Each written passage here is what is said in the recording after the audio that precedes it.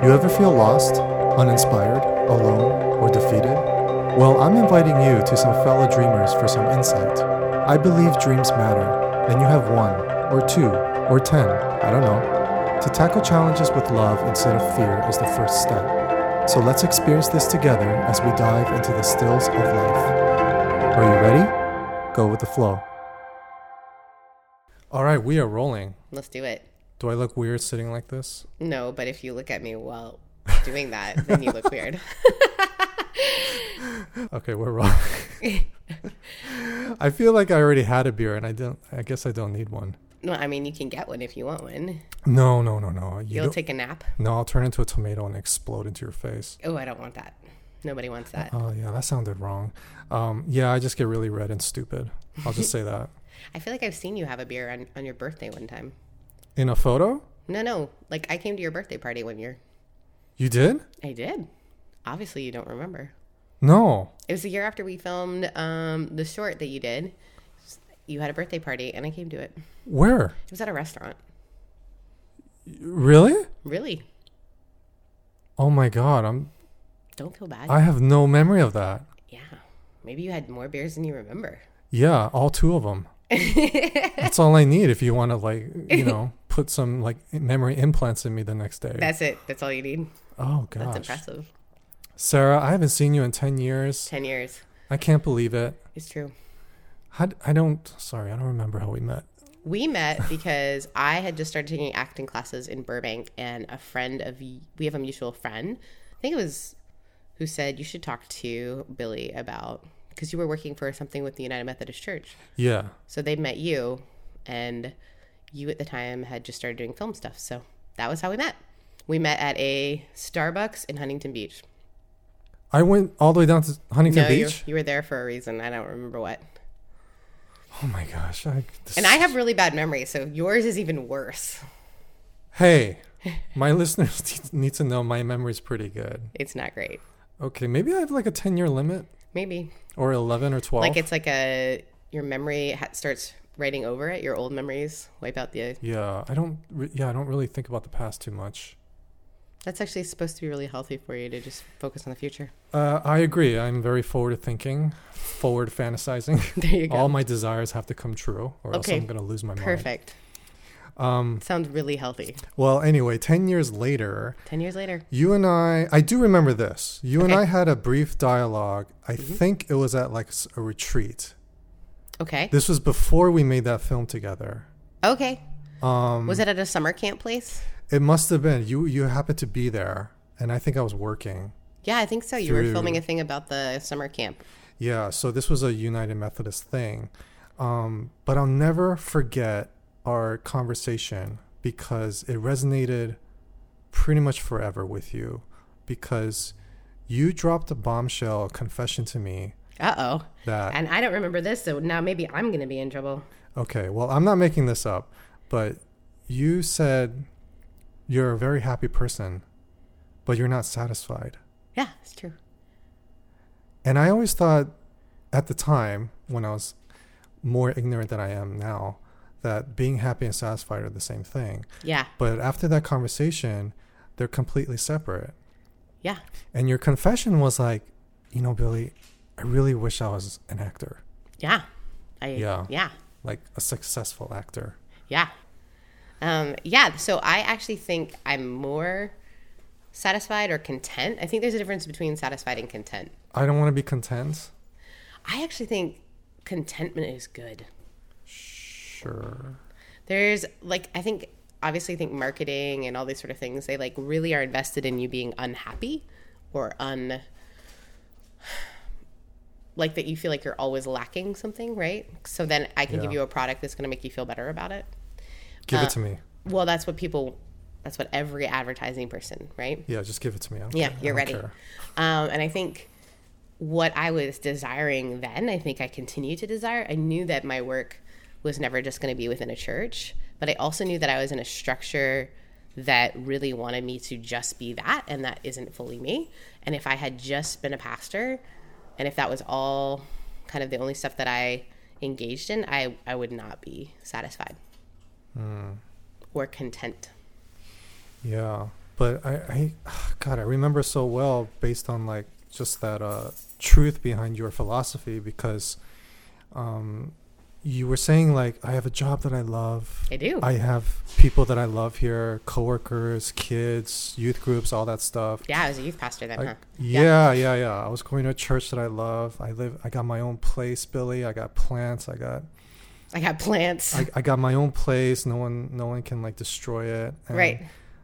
But I'm not fulfilled because, part of me thinks like, acting is very fulfilling, and I wish I could have done that. I think I've learned a lot more. So I ended up doing a podcast about almost 2 years ago, where I realized how much of my life I wasn't content with, and that I thought I was running after happiness. I thought like, there's this ideal that if I get this, then that, and so for me, I had all the markers of a successful life as far as career-wise. I had published books. I had acted. I had done all kinds of stuff that I have always wanted to do, but I still felt that sense of like deep within me, like there's something more. And I think that some of that's good. I think there's a drive, right? I had a wonderful art teacher once say to me, you have to just stop working on things sometimes, because as an artist, you're always going to be trying to make the thing better. So if you're content, then you just stop creating, or if you're content, you just stop moving towards something. And I think I always want to have a drive or a hope for things beyond what they are now. But I think there's a difference between like being okay with where I'm at right now. So that's contentment, right? Yeah. Satisfied is there are other things that I want to like finish and get done.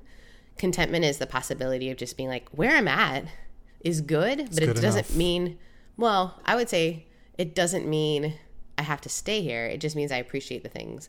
Because for so much of my life, I think I didn't pay attention to the things around me because I was always looking to what was missing or what was beyond.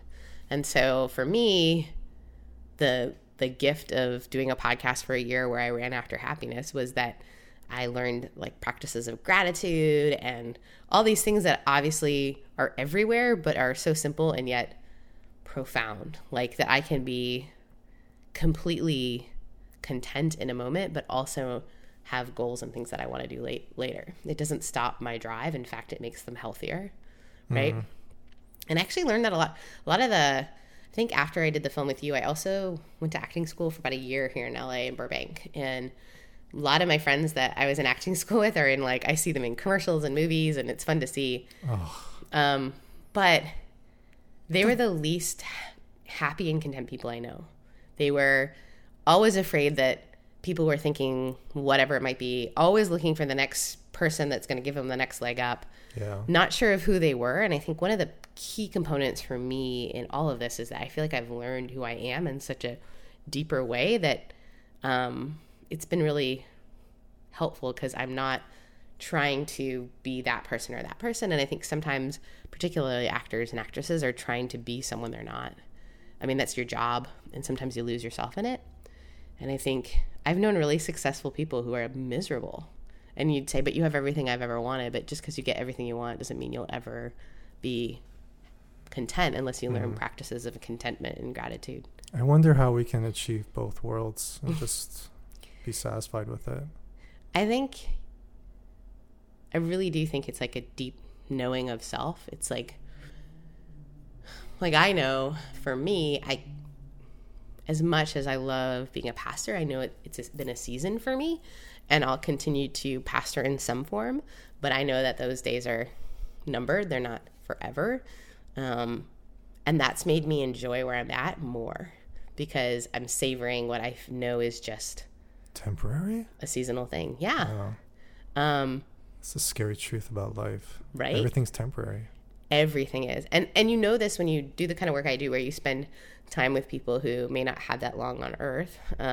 You discover that the things that we think matter a lot don't. And the things that really matter, PlayStation. Yeah. Really matter. Yeah, PlayStation is absolutely going to make you satisfied. No, it's going to numb you and give you a world that you think you want. There's nothing wrong with PlayStation. A world of escape. PlayStation. How long have you been a pastor now? I graduated from seminary in 2005, so how long is that?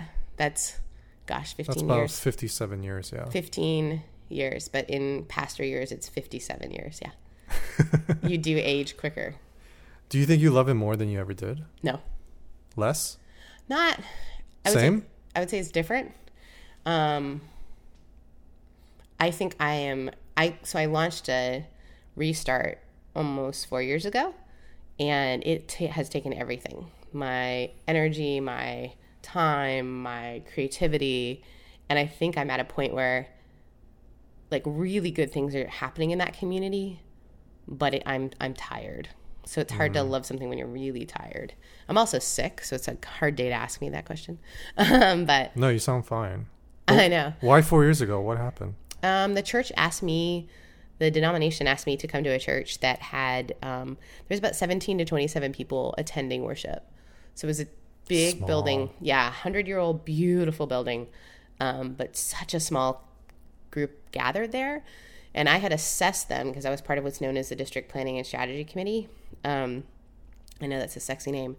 And I had assessed them with them. We do this process of helping them kind of see where they are in the life cycle of a church, because a church is like anything else where there really is a life cycle.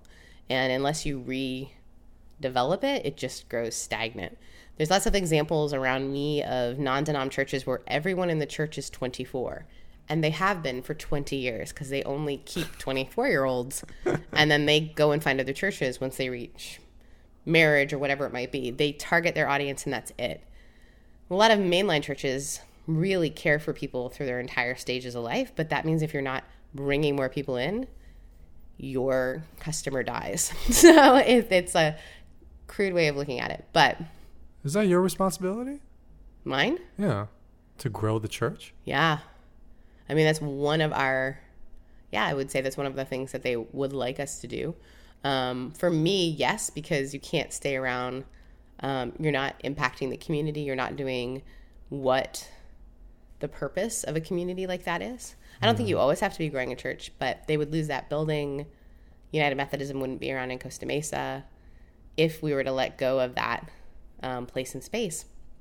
And so I came in and 4 years ago, and it's doing great. Super diverse. How many? On a Sunday, it depends. I mean, we can get Sundays that are up in the 90s, or we've had Sundays that are down in the 50s. You know everyone's names? Most. We have a lot of visitors because I speak a lot on podcasts about deconstruction and about faith shifts. That's cool. So we have a lot of people. A lot of our people are people who haven't been part of church communities in years. What's the age range now?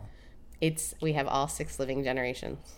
That's cool. Mm-hmm. No babies? Oh, we've got babies. In the cry room? Mm-hmm.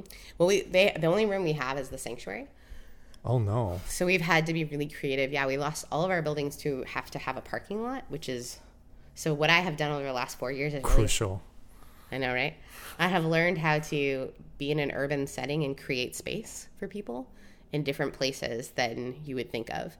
And I feel like it's become a metaphor for all of my work, that I love to create space in places that nobody thought there was space for them. That's impressive. No, thanks. So, I mean, I've done everything from... I love doing woodworking and furniture building and all that sort of fun stuff. So it's been fun to like refurbish the actual church building, but also the community that goes there. So it's kind of it's a really neat place. But like I said, it's taken all of me. It's hard to say I love it, but I'm just exhausted. You're tired. Yeah. I imagine you're getting massages twice a month. No, I work in ministry. No, I'm just kidding. I have something called a Theragun, which they should be. Oh, what? A Theragun. Everyone should get one. Oh, yes, please. If it says what it sounds like, yes. It is a compression gun that goes grrr, and it looks like a drill, but it massages all your muscles after you work out and such, and that has stopped me from having to get massages all the time. Theragun. Theragun, look it up. Oh, my gosh. That's the first thing I'm going to do on Amazon. It's going to be life-changing for you. Okay. Let's go way back. Way back. How did you get the calling to be a pastor? Ooh, gosh. I was... Who talked you into it? No one. A 16-year-old, actually. I've always been someone who was interested, and maybe I could say not satisfied with just doing one thing. I've always had multiple interests. So when I was in college, I couldn't pick a degree. Could not. Scary. So I had a biology, I had done some acting classes, biology, psychology, and I was doing really well in school to the point where like my fallback was that I was going to go to medical school. Whoa. If I couldn't figure out what I wanted to do with my life, then I was going to become a veterinary. I was actually going to become a vet. So I have Don't do that. I have a degree in biology and psychology, but my psychology degree is actually my major and my biology degree is my minor because I didn't figure out what I wanted to do till my senior year of college. It's kind of like part of my... I didn't know you were such a brainiac. I'm a nerd. Yeah, absolutely. So I ended up, which is part of my story too. I think knowing that I did well in school, I thought I had to be certain things and didn't pursue passions in the way that I think if I had kids would be my advice. Right. So I ended up getting I was not sure if I wanted to be a therapist or whatever, but I was really involved with my sorority. I played sports, but I ended up like spending most of my free time with this youth group that I was just volunteering for. And I ended up being their intern for a summer. And there's this kid named Davis. And at the time I was learning to play guitar and Davis was a musician and he's 16, cool kid. And he's still 16. No, I think he's probably like 26 now. It's disturbing. Surely he's not 30, but he might be close. Is he single? I don't think so. I think he's married. Weird. Really weird for you to ask that because he's like a child to me. He's 26. Weird. Anyway, so he ended up when we were at a retreat one time and he said, the reason we all like to talk to you about God is that you're the only one who can relate to the athletes. You can relate to the, cool kids. You can relate to the musicians. You can relate to all these different kids in a way that not everyone can, and so we feel like we can talk to you about things that are of the divine. And it was the first time I'd heard my like renaissance-ness as a asset instead of a pick what you want to do one thing and do it really well. And so actually after that retreat, I said to my own campus minister, I think I'm supposed to be a pastor. And she said, yeah, we've all known, we just wanted you to like come do it on your own. And I was like, I could have saved a couple classes had you told me earlier because chemistry classes aren't something you like want to have in your back pocket all the time. But hell no. I know it ended up being like such a good experience to sort of have that, but that was sort of my call, and it wasn't necessarily like I felt like that was the only thing I could do because I even went to seminary with the idea of like I don't ever want to be a lead pastor, but I think how God works with me always is like I'd like put one foot forward and then things just sort of open up. And it's not that I accidentally became a lead pastor, but it is that I accidentally became a lead pastor. If you had looked at my journal in seminary, it was like, I'm just going to seminary because I'm like interested in this stuff and I want to do like parachurch stuff, but I'm going to like act and do art and do that separately. And then I'll just do this like, but I wanted to make sure I was educated in it. I only applied to one seminary because I heard it was the hardest to get into. And I think I was like, all right, God, don't let me in. So I got in, and that's that. Wow. I know. I'm going to drink water because I'm losing my voice. I heard the gulp. Now, I'm always interested in like what pastors are like behind closed doors because with that job title, I mean, it's an admirable job and career to take on. And you do accidentally put on an image of like maybe this person's life is actually all together. Yeah. For the most part. Right. Then I saw on CNN how one of their mega church pastors, Jared Wilson. Yeah. He took his own life at 30 years old. Yeah. He had 2 boys, a wife, verified Instagram account. Wrote a few books. Right. And I streamed a couple of his sermons. He's actually a really good speaker. Great speaker, yeah. He's very handsome, which makes it harder to watch. But he was very open about his depression. Yeah. Like it's a disease. It's a sickness. Yeah. And I don't know how you feel about it socially these days, but it's spreading like a wildfire. Even I question myself if I have it or not. Right. Because I'm sleeping all the time. I'm still grieving about my dog. Anyway, but it was kind of a nice, no, not nice, but it was just like a wake up call. It's like, what do these people go through? Yeah, I think that's the so the last book I wrote was on authenticity. And the reason is I think we've dehumanized people. When so often people think they want to be on a pedestal, and then they get on the pedestal and they're not allowed to be a person. And we're never meant to be that. People, from actors who burn out, someone I know made a short movie about that, to people who like have, you know, name the megachurch pastor who had, you know, cheated on their wife or had inappropriate, whatever it might be. And I think when we put people on a pedestal and act as if they're going to be the answer to, if I can just be like them, then we actually take away their humanity. One of the things that happened for me when I was working on the podcast was I had two people go through a really difficult thing at our church, and they were very angry and very frustrated. Well, in the midst of that, I was having surgery that I wasn't expected to have.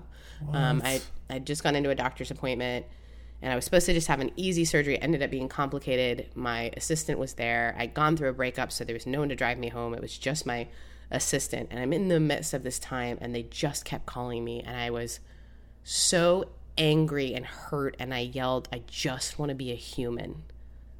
And I think in that moment, as I've processed that later, I've realized the number of times people haven't treated me like a human, and how that's been a barrier for me, and that's felt really good on some occasions, right? Because then I don't have to be vulnerable or intimate with people. I don't have to be whatever, you don't know me kind of thing. But you don't know me. That has not allowed me the spaces that I have created for other people. Yeah.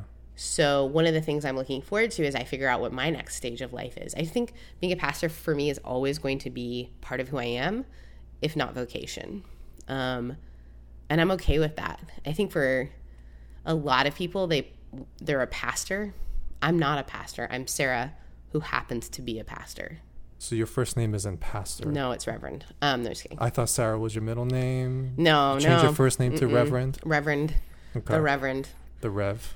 Go see the Rev. She'll talk you into the it. Rev. I think there is like a loveliness to realize like the gift I was given where I could be set apart to study my spiritual life and my spiritual practices. And so I don't want to dishonor that by being like, I'm just a regular person. Because I think, unfortunately, there have been a lot of folks out there who are just like, I feel called to be a pastor. And then there are a lot of denominations that are like, you did it. And that's it. And then we get some really jacked up, not very deep iterations of faith. Can it be a lonely job? Oh, it can be the most lonely job. Yeah. And how do you differentiate authentic people versus not so much? I think we know it. It's hard to. Does it get easier to detect that? Yeah. Like who these people are? Yeah, I won't. Like who can be your friend or who's just being nice? Yeah, that's a hard one, especially for pastors. And I think sometimes we don't know what we're. Yeah. We don't know. It really blurs the lines, right? I had a friend recently invite me, like someone from my church, especially when you're a church planter. So a lot of people that have come because they've heard me on something or whatever, so they feel connected to me. Yeah. What they don't realize is I always feel like I'm working when I'm with people from church. And that feels awful to them as well, right? It's like a weird blurred line. It's like if you go to your doctor's office and then they came home with you and they're like, are you eating that? Right? Oh, shit, I should stop doing that. Well, but also the doctor would feel embarrassed if they were eating bad. And the fact of the matter is, like, pastors... It's like watching a doctor eat nachos. Yeah. I eat nachos. Or watching a pastor drink a beer. Drink a Stella. And they freak out. Yeah. But I don't. No. I think, you said something earlier. You said it seems to be everywhere. I think my next sort of passion is really this idea of creating spaces for people. Because what I'm realizing the gift of church community is it gives people a giant opportunity to be in a room with other people. And from everything from our rhythm of sleep, our pattern of, they do all these studies to say people work better when they're working in the same building as other people, not even when we're working on the same project. Like if you and I are working a project, we have more energy if we're working on it in the same room. Of course. So many of us live isolated jobs, isolated lives. And I think that's where we're getting this deep depression. Not only, there's also all kinds of chemical stuff going on as well. But I think it's beautiful that Jared was able to be honest with his depression. If I'm honest, what bothers me right now is that he hasn't even been dead for a year, and the evangelical church is already parading his wife around as she talks about how she's moved through it. And it's like, honey, give yourself time. But they already want to make a commodification of her. Write a book about your grief. And she's already doing that, right? Because she's in grief. And I think, ooh. Too soon? Let her do some deep work. Let her do some deep work, because you're already making her be the face of depression. And that's going to be an easy fit for her. But the church wants to answer the question so quick instead of letting people sit in it. And so, like, a friend of mine... You think they're monetizing from using her sure. as a poster girl? Part of it is, I think, from health. I think part of it is people want her story to be redeemed. Because Really? What does it mean for the Christian brand if... Now, I don't think they would name it this way, but what does it mean for the Christian brand that if we don't have the answer for all things, right? Trouble. Right. So now she can redeem the story, which, by the way, is good and great work, logos therapy. It's always good to redeem the story. However, when you do it too quickly... Maybe that's her pace. Maybe. And I hope so. I hope you interview her. Yeah, it might be cool. Can you get her? No, I don't know. You'd have to go to her house. Yeah, I would. Okay. I think more my hope, and like I said, I don't know her journey or story. Yeah. My fear is that they're already parading her around as a survivor because it's too uncomfortable to sit in the pain of that. I hear what you're saying. It might overwhelm her quite a bit and very fast, or she might burn out. Yeah. But I mean, I see it both ways too. I mean, could be a way to help her heal. Yeah. This could be a positive distraction for her. Yeah. Like what I'm doing right now. This is a positive distraction. It is. It's funny you ask, because it helps me to like listen better to people. Because I had like an ex-girlfriend scar me of that. Say that you were bad at listening? Yeah. I don't know. Now, my reaction to that is like, I don't think I am. But you could be right, and I could be wrong, and vice versa. I just don't know. Yeah, none of us know. Everyone's right. Yeah. That's how arguments are, right? Everyone's right. Oh, I'm the opposite. I don't know if you've ever studied the Enneagram, but I'm a 2 on the Enneagram, so I think everyone else is right. And what are you? That's what I'm a 2. So I must be wrong. Just because I value people so much, and I worry about, I hope they're okay. Have I wronged them in this conversation? Even when I know. Oh, you're like that. Mm-hmm. I'm the same way. I'm terrified of conflict. I don't like grudges against me. I like having grudges against people. Oh gosh, no, then we're not the same.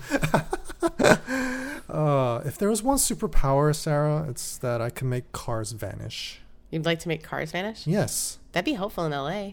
Yes? Yeah. Well, anywhere, actually. Anywhere. I mean, they can reappear when I'm done. You just want to get rid of... When I get to my destination, they can come back. I don't care. That's fine. This would be a good plot for a movie. Making cars vanish? Yeah. Well... People would relate to in this area for sure. Driving over here, I was like, oh my gosh. Because where I live, even though it's only like 45 minutes away, it's not. The traffic is so different. It's 4,500 miles away. That's what it feels like. Yeah. I love talking to LA people too. So the group of folks I was meeting with this morning are all LA people. And they're like, I haven't been down to Orange County in forever. And it's like, it's not that far, guys. It's pretty far. A lot of the people who came drove further than I did as far as time-wise because of traffic. Oh, my gosh. So you mentioned you met with 6 entrepreneurs. I mean, what are you hoping to accomplish in your entrepreneurial title? So I am working on one of the things that I really have realized with all of this Renaissance stuff is that it all is the same thing. And it's all about, I love creating space for other people. I do that from the talks that I give. I do that in the buildings or designs that I do. I love to organize people's houses for them. I love to make space. I love to have folks from LGBTQIA community. I like to include people that racial reconciliation. So the joke is I do spatial reconciliation, but I love to have people gather together in spaces. And I'm working on different projects that are really about making space. So from a podcast to a potential TV show, it's all going to be based on serving, pretty much. Kind of. Serving others? No, on making spaces. So what does that look like? So what does it mean to be a old church in the heart of an urban city that lost its ability to be with its neighbor?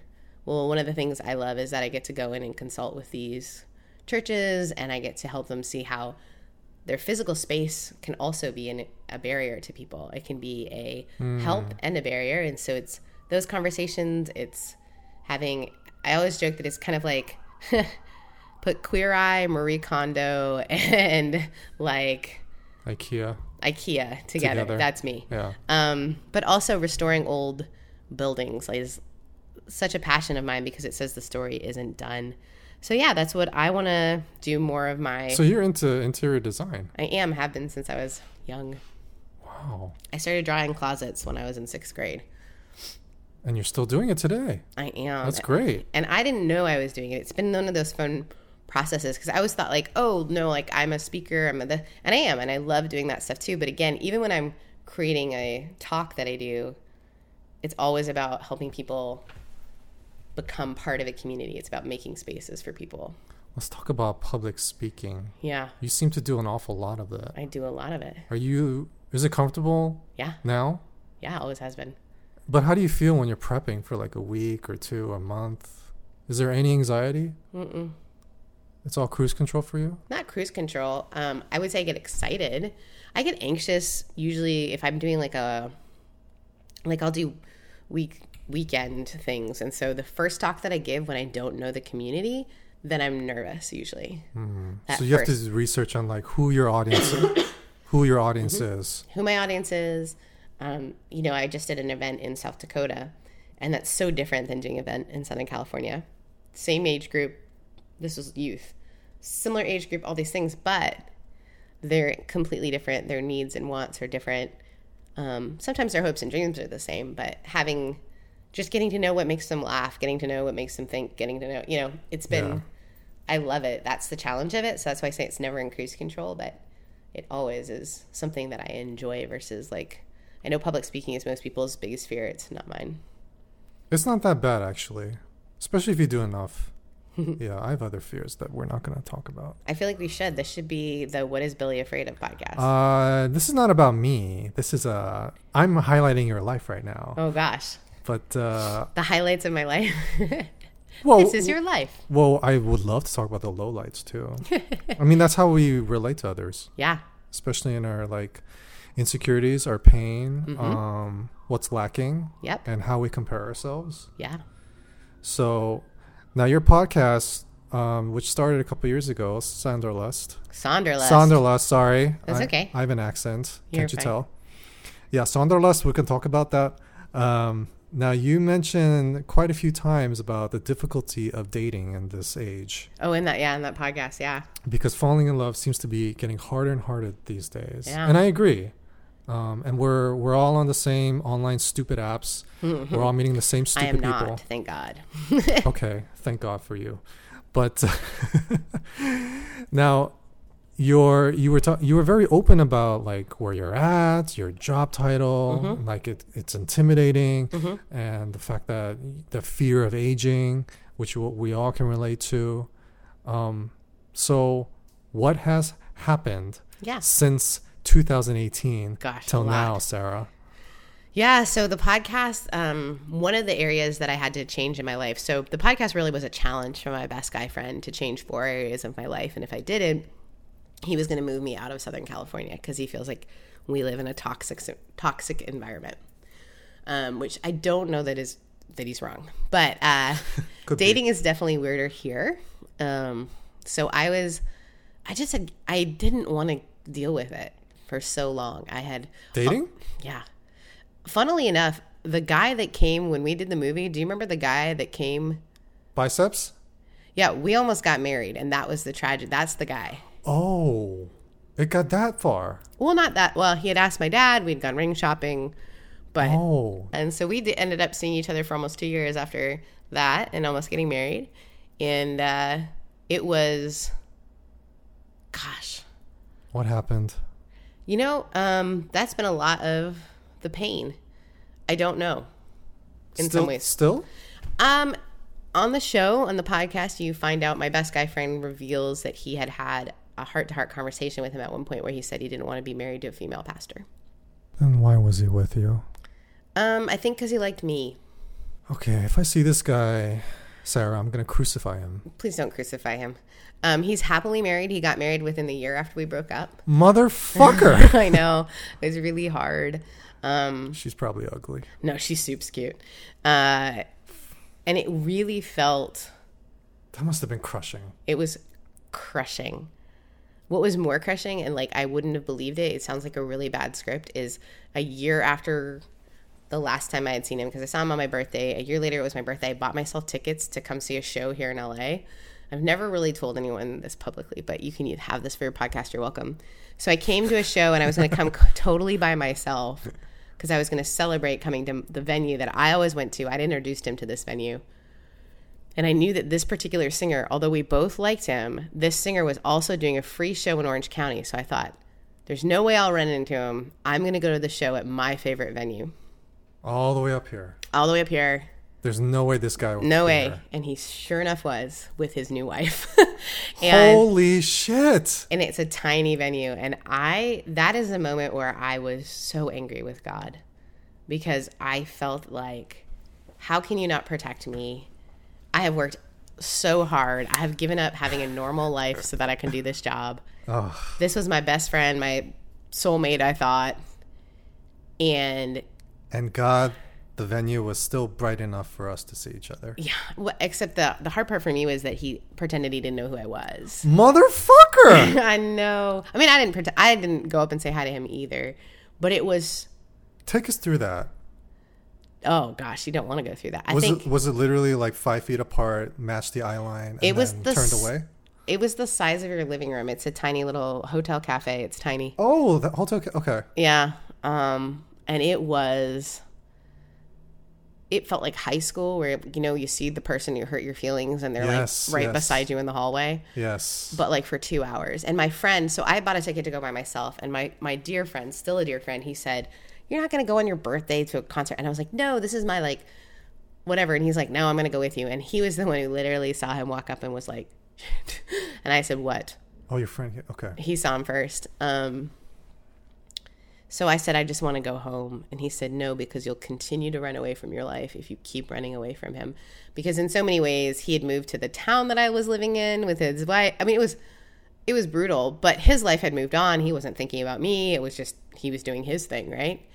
And I think in that moment, staying in that room as hard as it was. Yeah. You couldn't even enjoy the show. No. Mm-mm. But I could enjoy that, all right, I'm able to be here and be present and be myself and I'm not going to shrink away. I'm not going to disappear. Yeah. I wanted to, but I can just be here and enjoy this concert. And it was hard. Was it one of those you saw him, but did he see you? I thought he did, but who knows? Okay. He acted like he didn't. But you matched eye line? Mm-hmm. Okay. So that was it was gut-wrenching, and that was hard. And I think for a long time... Because you only see that in movies. I thought it was, when you tell that story, it sounds so far-fetched that's why it felt as if it was a mean-spirited thing toward me.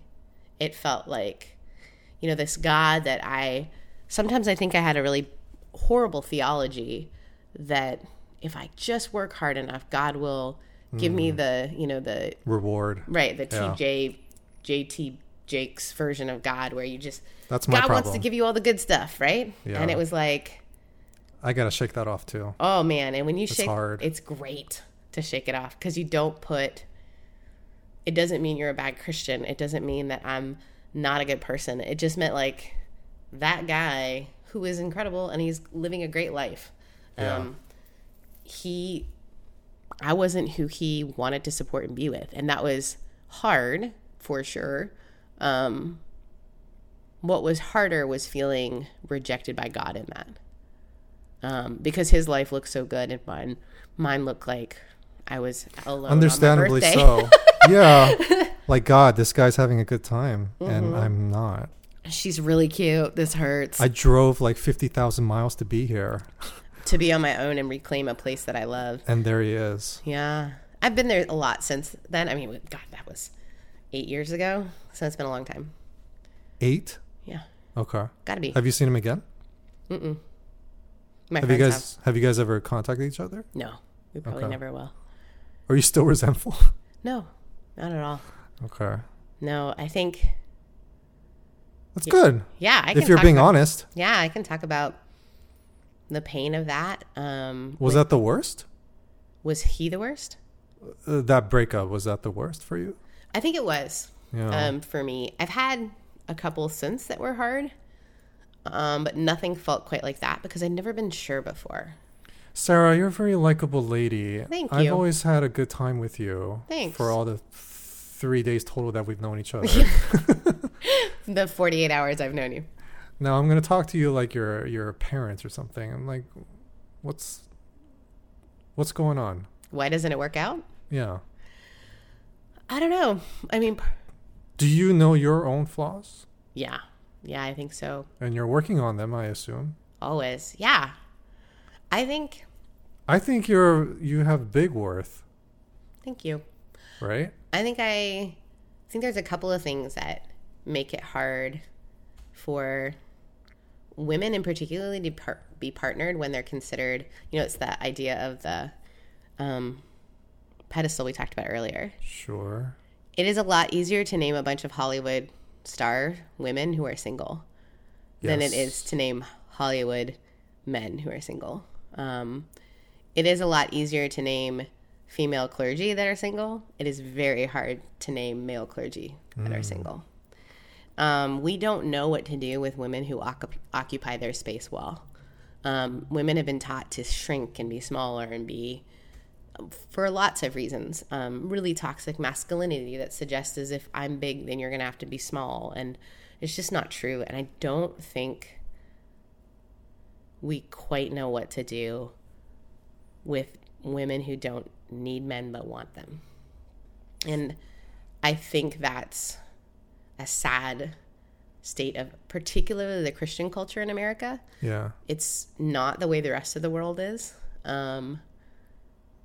It's just part and parcel of it. And I think particular microcosm of that is Southern California. Yeah. It's this weird toxic bro culture that's like, I don't got time for it. Does your job title always get in the way? No, I don't think so. Just with that guy? I don't know that. I mean, again, that could just be the thing that he said.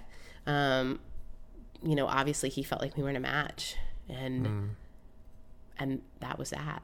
I mean, there's so much that goes into that whole story, but this image of you being a pastor, it's not like killing your romance. Maybe. But I think that's not just who I am either.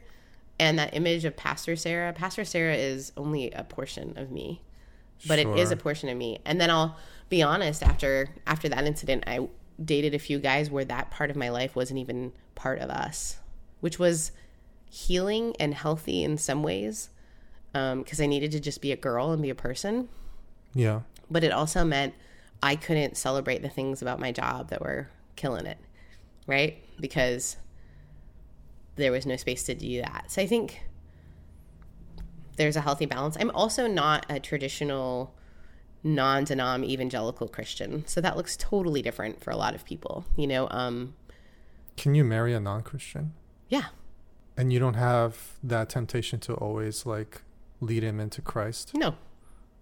I mean, I think that is such I probably back in the day would have been like, yes, but I think the more and more I just journey with the idea of the universal Christ, of Christ in all things, I really think that people come to their own understanding of Christ. They come to their own understanding of God, and that it's never been up to me to lead anyone anywhere. As far as that part, like I can guide or be a beacon towards those things, but it is not influence. Yeah, I am not. Yeah, no. I'm not going to direct your life. No. Right. No. You have not hired me to be your spiritual life coach. Interesting. Yeah.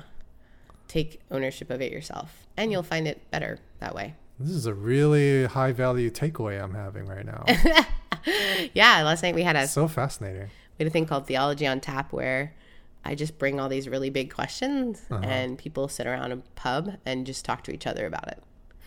Yeah, because on the flip side, I mean, there are some Christians that are not so good people. There's a lot of Christians that aren't good people. But and vice versa. And of course, we want the ideal kind of person who can be Christian and a good person, who has a loving dad, preferably. That's just me. This is what you're looking for now? Is that what your dating profile says? I'm looking for someone who doesn't have daddy issues.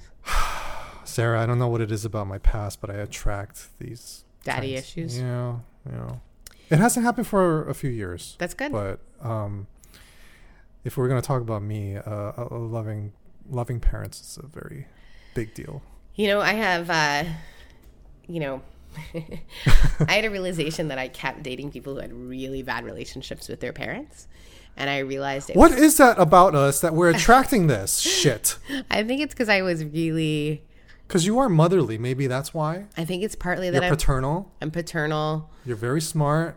Yeah, I love cheerleading for people. Like, I love when people do well. And so maybe that feels like parenting. Like, oh, let me help you in your thing. But when it feels like a part-time job, Sarah, how much can you... I know. Come on. It how has much can been you interesting handle? in my latest relationship, seeing someone who has a really, really solid relationship with his parents. And it's great. That is... Seriously, that's really hot. Yeah, he talks to his mom on the phone. Yeah. And I think... His dad's cool. Super. That is so sexy. Brothers are his like best friends. Sister is like someone he really respects and adores. We've got other things we got to figure out, but that part has been really fun because I love my family and my family's really healthy. Awesome. So yeah. Lock him down. I don't think it's up to me. It's a partnership. All right, fine. But there is a very sensitive topic when it comes to dating someone you already know. Oh, and yes. I would love to know your take and strategy.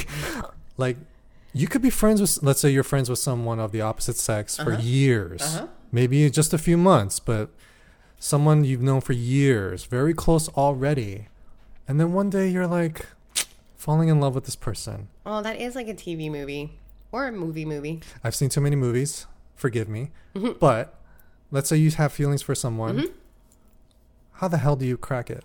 How do you get out of the friend zone? Yeah. Oh, man. I've only done it once in my life and I'll never do it again. So then you don't want to do that. Well, there's nobody in... You answer the question. I think... How do you do it? How do you switch out of that mode? Especially when you're the girl. I am the girl. How do you do it? I didn't. So what he's referring to is that he asked if I was, what my story had been since the podcast, and I had dated someone for almost on and off for a year, who was amazing, agnostic fireman, salt of the earth, good guy who, if he's listening now, I adore the mess out of you, and he adores the mess out of me, and we just were not meant for each other. Such a visual imagery I'm getting. Oh, he's the best.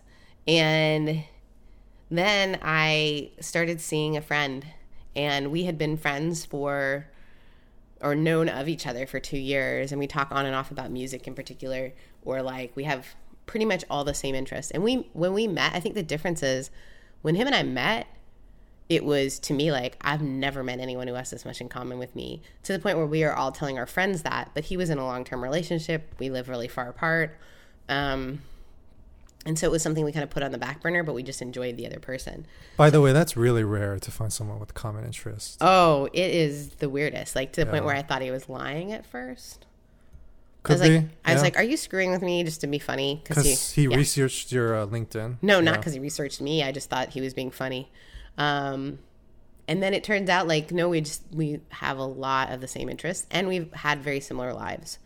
So it's been, I think that it was always kind of in the back of our minds. So I think there's a difference between like totally changing streams. Like you've only ever been friends and whatever. But I think sometimes you'll know if there's a friend that you've been friends with for a long time, if there's a sense like this could be more. And I think the goal is always to want to be with your best friend, right?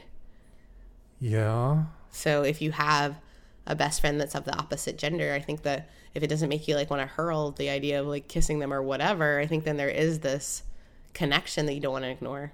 And then I think it's fine to bring it up. I mean, people are always like, will that ruin the friendship? But I have several friends who have at some point told me that they had feelings for me, and we worked through it, and we're still friends. And I think as long as you keep boundaries up, you can go back to where you were. It might take a little while, but you can go back to where you were. Okay. So did this guy ask you out? My friend that I've been seeing? Yeah, I don't know that I would say that. This is the TV movie version. And if this doesn't work out, whatever. I'll direct it, yeah. Okay. So he's a musician, and I used his music on my last podcast. Of course you did. But we were just friends, and I just really liked his music. And sure you did. No, seriously, there was no.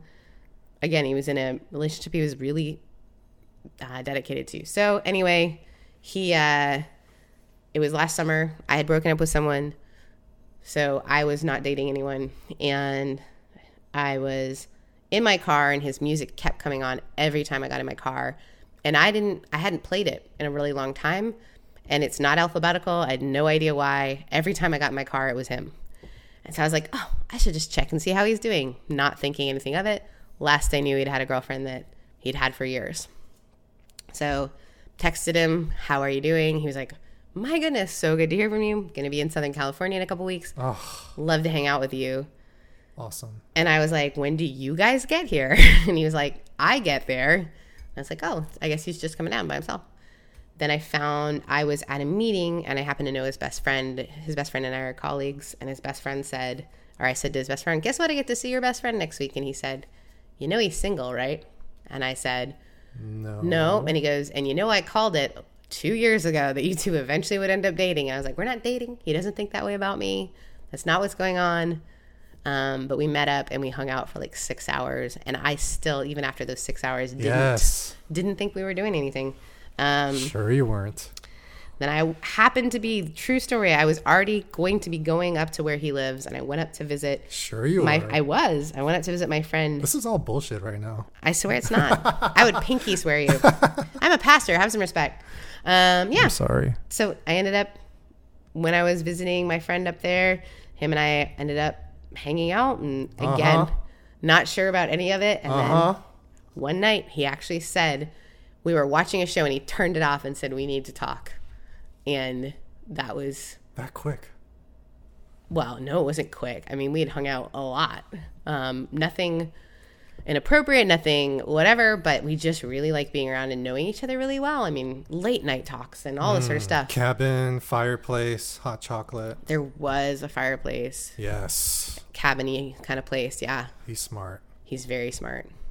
But he's also, we're working out. We have not figured out exactly what we're going to do or how we're going to do it. It's new. Is he the one? I can't tell you that. Sure you can. I don't think there's a one. No one. one's listening. I don't think there's a one. I think there's ones. I agree with you. I think you can make a lot of things work, and it's a choice, and it's a time of life. Yeah, maybe I'm just delusional by believing that because... Does he feel like he's the one? Yes.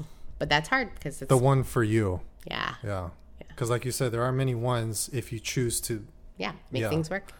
Yeah. I learned that from Rick Warren. Good person to learn that from. There's no one really. And it's not entirely God's doing either when you get matchmaked. So. Yeah. So, because I've had a couple ones. Obviously, they're not the ones because I'm not with them because they're with whatever. Is your podcast just to like call out your old girlfriends? Should I be worried? No. Okay. I think they're happy and thriving. Good. Yeah. Good. But yeah. I still think. I think it's really interesting, and it feels different than anything I've ever been in before. And I think part of that is because I've never had this much in common with a human before. Human. Okay. I mean, he's a human. And just to have, but it can't go at the speed that maybe it normally would if it felt like, but I think that's safe and good. And we are just seeing each other. Okay. He's working on his stuff. I'm working on mine. I'm not going to ask about his identity, but is it possible that he can move down here and continue his life? I don't think so. At all, even though he's a musician. Oh, musician thing is the thing he does for fun, some ways. Oh, so his day job won't allow him to move here. If he wanted to keep his day job, no, he would have to change companies. But he could do that. He could. For you. He could. Not such a huge fan of Southern California, so we will have to figure that out. He'll get over it. He's lived here before. He'll still get over it because you're down here. Maybe. You can't move out of state. I might can. You might can out of state? Who knows? Maybe if the stars align again. Da, da, da. Yeah. Right? But I think that was always in the back of our heads, if whether we wanted to admit it or not, that the other person would, you know, I would date other people and I would think, man, and that was weird because I'd only ever hung out with him once, and we've talked occasionally over the last 2-3 years. That just blows your mind that I think he it's worked weird. out when it was so minimal back then. Mm-hmm. Yeah. And like he had a really solid, healthy relationship. Well, I don't know if it was healthy or not, but it seemed healthy relationship for years, 4 years. So there's a lot to work through after that too. You think he's still guarded? I don't know. Well, give me his number. I'll ask him. Okay. He'd probably be like, dude. Dude, Hello? I don't know you, so I'm going to hang up now. No, he'd probably talk to you because he's like super into deep conversations. So he'd be like, oh, that's a fair question, man. Oh, he sounds like me then. Mm-hmm. Okay. He's cool. He really is great. But also, like, I don't think relationships define you. Like, No. they should be an accompaniment to what your life is. And Yeah, another person will not really fulfill you. You have to like kind of be ready with your own self-love and self-worth before. and that's part, I think, too, of why there are a lot of people walking around, because they're looking for the perfect relationship or the perfect job or the perfect thing that's then going to make them happy with who they are. whole. No, Exactly. you got to take care of that yourself first. Right. And I think sometimes Christianity has boxed that up and say, once you know Jesus, all those things go away. And it's not true either. There's a holistic way of looking at your life that looks at all the pieces and not just part, you know? I don't think they'll go away. I think your eyes will open up more. Mm-hmm. That's about it. That's about And then it. You still have to tackle your obstacles, which are never ending. Oh my goodness. You Yeah. sound really upset about that. Yeah, we could talk about that later. But I think just to recap, the deal sealer is the fact that you met up with him, and 6 hours went by, You're so- like 6 seconds. Like 6 seconds. Yep. Because that's exactly what kind of happened to me with, the last person I fell in love with. When we met for the first time in person, I kept thinking, my insecurity in the back of my mind was like, when does she want to leave? Oh, When is yeah, she- I've been there. Yeah. When does she want to leave? But she didn't. We kept hanging out. And then we had like a late night dinner. It's like, okay, in the back of my mind, okay, she's going to leave after this. She's going to ask me to drop her off at her car. But she didn't. And then we kept hanging out in Little Tokyo. And then it was getting late at night. And then I was like, okay, maybe now she wants to go home because she's probably like bored of me or something. But I dropped her off at her car because it was already like 11:30 p.m. And I was like, gosh, she's so beautiful in person. And she seemed a bit guarded at first. That was my biggest surprise. But I still had a really great time because what I thought was a 2-hour thing was like a 7-hour thing. And then I get in my car. I see her get in her car. She drives off far away to Ontario. And then Ontario, California, not Canada, right? Yes. Still a far drive, which, I was kind of nervous, so when we hugged goodbye, I was like, yeah, let me know you got home okay, because Ontario is really far from K-Town. So I get home. A few minutes later, she calls me, and I was like, oh no, she crashed or something, or she forgot something. But she just wanted to talk. And then we talked till sunrise. Stop it. That is a movie right there. Yeah. I've never done that with anybody before, and it's one of those moments I've always been envious of because you only hear that from your high school friends or from Dawson's fucking Creek or Dawson's Creek ruined us all. all those kinds of stupid shows, right? We talked till sunrise, and it was amazing. And how long did you guys end up seeing each other? If it was just that day, I'm gonna really be upset. No, it was all together maybe 7 months. Okay. Yeah, but get this: the next day, we talked all night again. Yeah. Wow. Yeah, that's never happened to me before. Yeah, I'll admit it is. What I love is I think a healthy relationships helps you look and see your own insecurities and lets you work through them because their response to them is accepting and holistic, and it's never your job to fix them. I think in the past I've tried to fix people. It's tough. It has been really fun experience in the last little while to have somebody who works on their own ish. It's very insecure for me because I'm like, wait, no, I want to be part of you fixing you, and nope, it's me. I got to fix me for me, and you can only inspire, Sarah. I know I can only inspire, and I think it's this beautiful. That's why pride is such a deadly sin. And no, it is.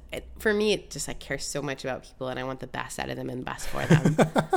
You say, hey, you should get this tattoo because this will define who you are. No, and, no, not you that can bad. encourage others to change. No. But yeah, I think it's been like such a gift at both and difficulty. So like all those things that I learned when I was younger, really unhealthy patterns of being aloof as a woman and being whatever it might be. Like I learned how to act like I didn't care. And this has been a breaking down of that and saying, I really care. And I don't know what to do with that because I don't get control whether you think I'm cool or not. Do you feel like you have to make barriers to yourself? I don't think so.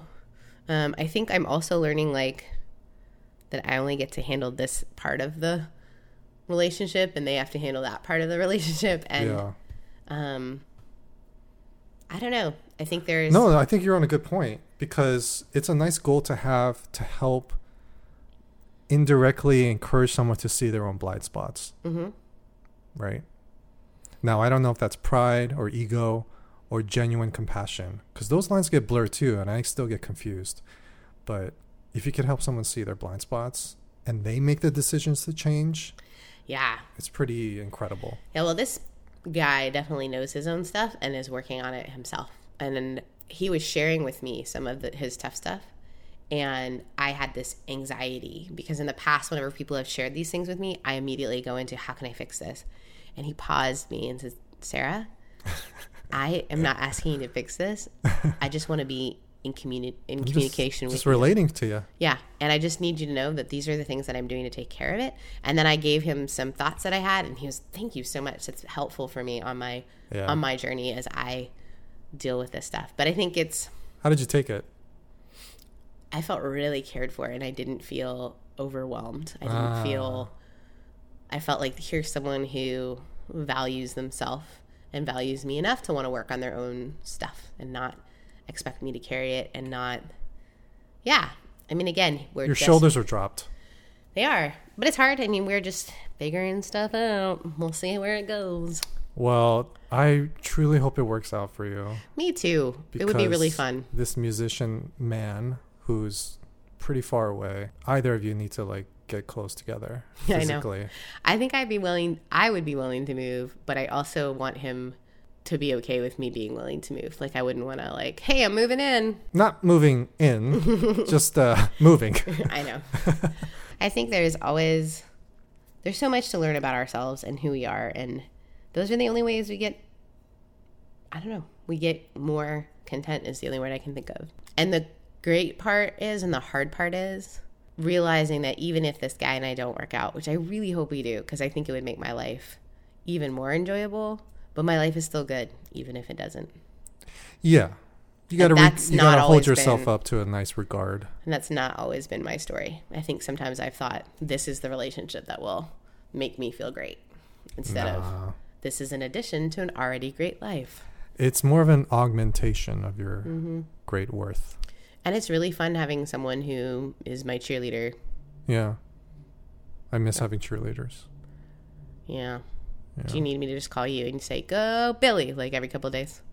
Not every couple of days, Sarah. Maybe just once a year is good. Well, I want to wrap it up by a very thoughtful question. I'm ready. What is a perfect day for you? A perfect date? Day? I was like, oh gosh. Perfect day. Oh. Now, not your last day on Earth. Just what's a perfect day for you? So today is my day off. I love a Friday.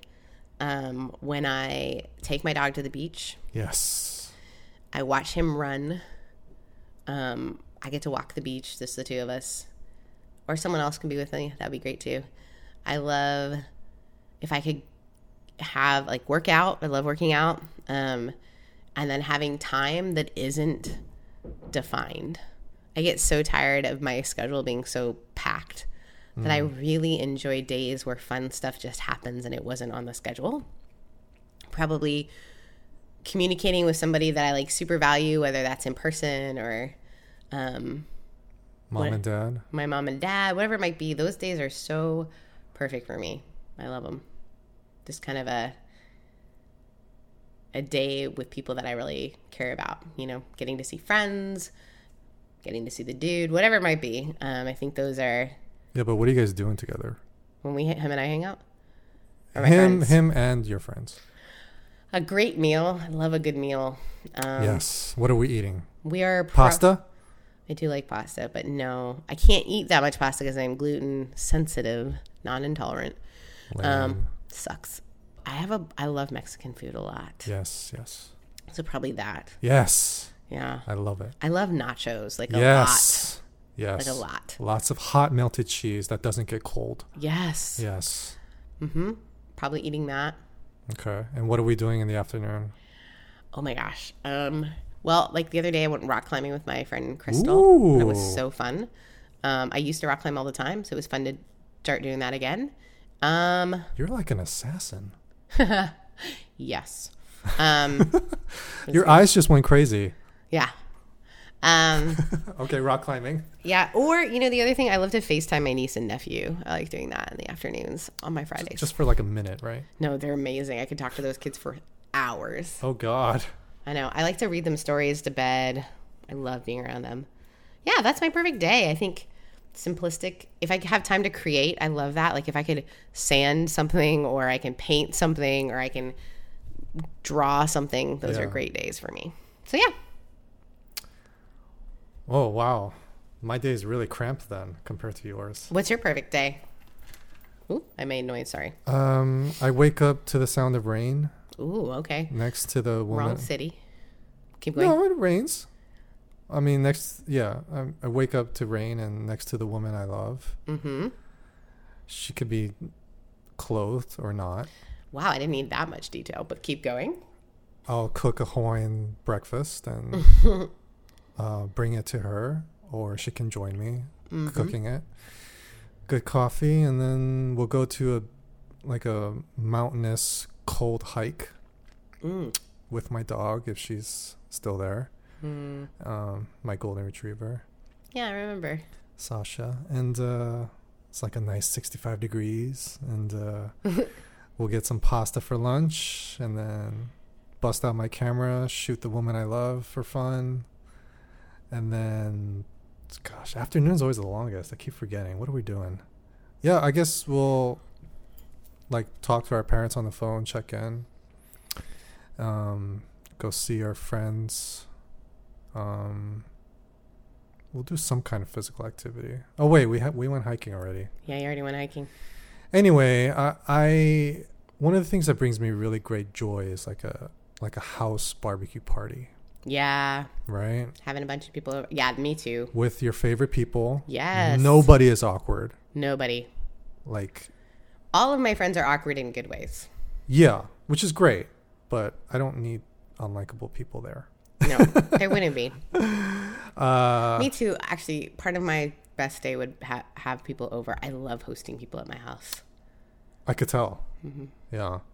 So I always have a great time at like a barbecue party. Oh, actually, before that, like the woman and I would get like a massage. Ooh, yeah. Yeah. So we go to barbecue party, lots of dogs, lots of cheeseburgers, Christmas lights, all that shit. And then some people leave, and then a few friends of us will get in the jacuzzi with some cold drinks. Ooh. Yeah. Oh, you're adding to my perfect day. No, this is mine. I'm just saying, I'm going to take part of your perfect day. No, this is mine. Stop having an attitude of scarcity. Keep going. It's copyrighted. Anyway, our friends leave. We clean up. I guess we'll shower together. Still more details I didn't need. Couples do that. I know. I'm just telling you. Okay. I mean, that shower could last 2 hours. And then watch a movie or something. That sounds like a really good day. Hot cocoa. Hot cocoa. And then it starts raining again. It stopped raining all day, except for just morning and night. You need to move to Seattle. No. Okay. No. Too dark. Yeah, I've seen the movies.